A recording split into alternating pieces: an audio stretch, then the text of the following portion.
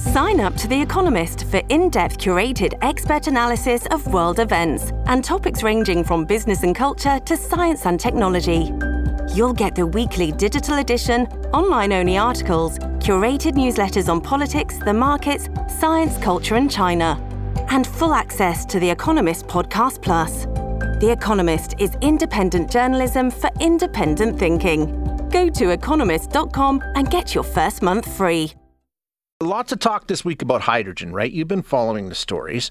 Going back to the visit by the German Chancellor to our country, meeting with our Prime Minister, trying to address the massive crisis that they're facing in Europe when it comes to energy. We'll talk about that in a minute. You will not believe the costs and what they're worried about heading into the winter months there. Nonetheless, they're in Canada signing a deal on a hydrogen energy plan for a plant that hasn't even been built yet. It's interesting, but hydrogen, and not just hydrogen, but green hydrogen. There's some kinds of hydrogen are more desirable than others, and it's basically, as we said, Europe trying to come up with ways to replace energy now that they're really worried about natural gas supplies from Russia for a very good reason. Cold winter months looming. So hydrogen is said to be the future of energy. How? How does it work? What is it? We're going to find out. We're going to get the details. Bit of a crash course here from Dr. Murray Thompson, who is a professor in the Department of Mechanical and Industrial Engineering at the University of Toronto and the Chief Science Officer at Aurora Hydrogen. Dr. Thompson, thank you so much for your time. I appreciate you joining us. Thank you. Yes, thanks for the invitation. I think there's a bit of a learning curve for a lot of us involved here. We all know what hydrogen is. It's, the most abundant element, but it's not readily available on its own, right? You have to produce the hydrogen that can be used for energy. Just explain to us what the process is and what hydrogen energy is. Yeah, so hydrogen is not available as a raw energy source. It's an energy carrier, so you have to make it with some other source of energy. Most hydrogen in Canada, in particular in Alberta, is made from natural gas, typically using called steam methane reforming. So they take natural gas or methane and they react it with water and steam, and then they make hydrogen and carbon dioxide. So that's what most hydrogen in Canada comes from. But as you said, you were talking about green hydrogen. Typically that means electrolysis. So yeah, there's another way you can do it is take electricity and you can split the hydrogen and oxygen from water. So bottom line is isolating the hydrogen on its own, which can then be burned as a fuel, correct? Yes. So when you burn it as a fuel, there's obviously no CO2 emissions, greenhouse gas emissions, because it's just water vapor coming off. Okay, so the different ways of producing it. Now, that's how we get into the different classifications, right? When we hear about green hydrogen, blue hydrogen, gray hydrogen, that's all based on how you produce the pure hydrogen. Yeah, and in general, people are moving away from the colors, as they call it, because it's not necessarily very helpful. For instance, if you have so-called green hydrogen electrolysis from electricity made from a coal-fired power plant, you'd actually have high CO2 emissions, right? So generally, the both government regulations and generally people are going towards carbon intensity. So what they do is they look at the whole life cycle of the energy from creating from the raw resources all the way to the end use, and they say, what are the CO2 emissions over the life of that energy source, right? So they would take therefore you'd have to take into consideration, for instance, with electrolysis or green hydrogen, you have to say, well, where did the electricity come from? Was that renewable electricity? Was that a coal-fired power plant? Which is why when we take a look at the deal that was signed this week and the emphasis on the quote-unquote green hydrogen, the reason there is because it's done through wind, right? And the electrolysis is wind-powered, so the carbon intensity of that is as good as it gets, correct? Probably, yes. Yeah, it would be very low. Expensive. Yes, that's the challenge. So typically, making hydrogen with electrolysis, so that's the green hydrogen, right, is It depends, but roughly 3 times more expensive than making it with natural gas. It depends where you are and the cost of electricity and all sorts of other things. But just as it's definitely multiples of what it would take to make hydrogen from natural gas. Right. Okay. So, I mean, it's the most desirable for the people that are really engaged in green energy, but it is also the most expensive. Now, what we're doing here in Canada, like we said, this electrolysis plant on the Maritimes is still off in the future. It hasn't even been built. What is happening? I mean, we've already got a multi-billion-dollar industry in Canada, right? Primarily based around the natural gas. Primarily located in Alberta, actually. Yep.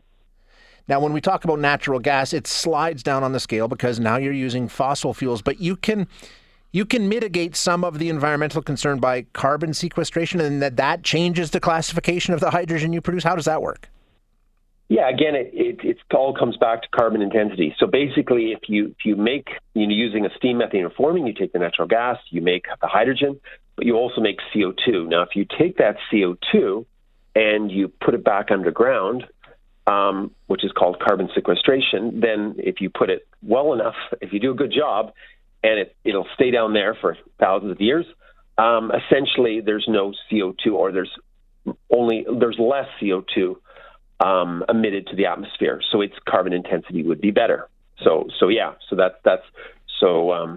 that's what for in Alberta, where they have access to depleted oil wells and stuff like that, they can put the CO2 back underground. So there's a third way to do it too, which I can also get into. This episode is brought to you by Shopify. Whether you're selling a little or a lot, Shopify helps you do your thing, however you cha-ching. From the launch your online shop stage, all the way to the we just hit 1 million orders stage. No matter what stage you're in, Shopify's there to help you grow. Sign up for a $1 per month trial period at shopify.com/special offer, all lowercase. That's shopify.com/special offer.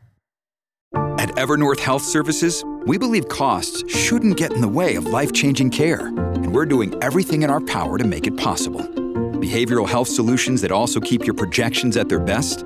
It's possible. Pharmacy benefits that benefit your bottom line? It's possible. Complex specialty care that cares about your ROI? It's possible. Because we're already doing it. All while saving businesses billions. That's Wonder made possible. Learn more at evernorth.com/wonder. Okay, yeah, I mean, those are the two I'm aware of. What's the third one? Yeah, so Aurora Hydrogen, the company that I'm a co-founder of, is based in Edmonton, Alberta, and it looks at something called methane pyrolysis, which a number of companies in North America and the world are looking at. And so what it does is a little bit different. What they do is they don't form CO2, they split the methane, and you get solid carbon and hydrogen. And the advantage there is you don't have carbon dioxide gas that you have to transport, pump down, and inject underground. You have a solid carbon, and you can either use that as a material, which is being done, say, by a company, Monolith in the U.S., or you can bury it underground, which we've done for hundreds of years. Mm-hmm. Like it's very stable. Solid carbon is very stable.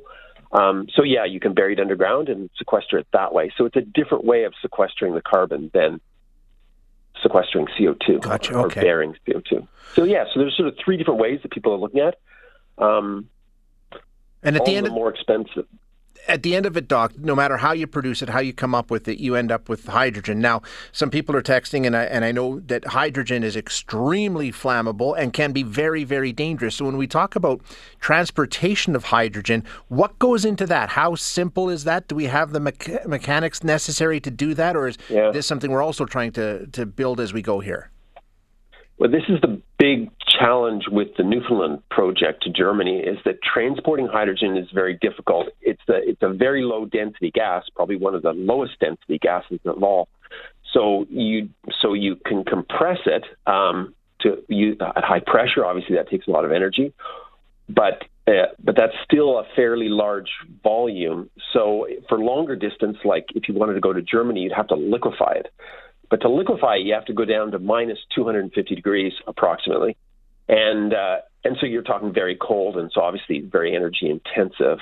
And as you're shipping, obviously there's always heat transfer, right? So some of that, you're going to boil off some of the hydrogen. So you're going to lose some of your hydrogen on the trip to Germany. And so it is in the end, it comes down to it's expensive and energy intensive to ship hydrogen long distances. So that's a huge problem. So are we farther ahead? I mean, the question, I know that they like to say that we're producing green hydrogen energy, but I mean, if you're talking about energy intensity in producing it, energy intensity in transporting it, all these sorts of things, are we any farther ahead, Doctor? Well, it's all supply and demand, right? So obviously, if Germany is willing to, so in the end, it's going to be pretty expensive hydrogen. It's going to be expensive to make it. It's going to be expensive to transport it.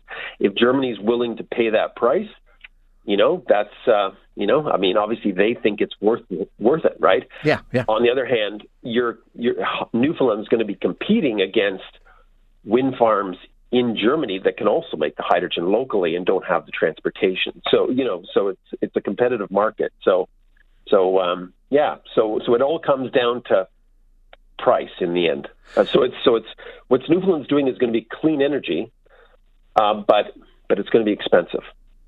Yeah, exactly. Yeah. Okay. And a lot of people wondering, being here in Alberta, we've been told that we're part of the transition and we already have so much of the skills and the infrastructure. How does that transition work? I mean, people that are in the oil and gas sector, the facilities that we have, can they transition to hydrogen? How does that transition work? Well, Alberta is the biggest hydrogen producer in Canada, and I believe it has some of the biggest hydrogen plants in the whole world. So Alberta definitely has a lot of experience in expertise in this area. And Alberta also has the sort of the old oil wells and stuff like that hydrogen could be sequestered into, and those there's work going on in both Saskatchewan and Alberta to look into that. So that's using when you make the hydrogen, you make CO2, but then you inject it underground. So that's Alberta has a definite advantage there. Alberta also has an advantage of cheap natural gas and also an increasing amounts of renewable electricity too. So Alberta has a lot of strengths in this area. The challenge is always how to transport it. So hydrogen it's not an easy thing to transport.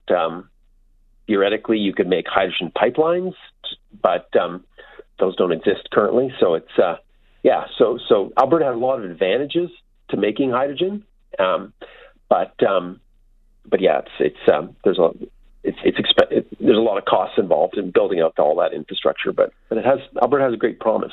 Is the prediction here, Doctor, that we keep talking about the cost and it's very expensive, but technology will adapt and the cost will eventually come down? Is that the hope? Is that the thinking? It definitely will to a certain extent. I think Alberta, with using natural gas as a feedstock, has an advantage that it's much less expensive than electrolysis. So it's green hydrogen. So you're sort of, I guess you might call it. So in the blue hydrogen is much cheaper generally than the green hydrogen. So that's an advantage Alberta has. It can make blue hydrogen. And again, we want to get away from the colors, right? It's carbon intensity. So exactly.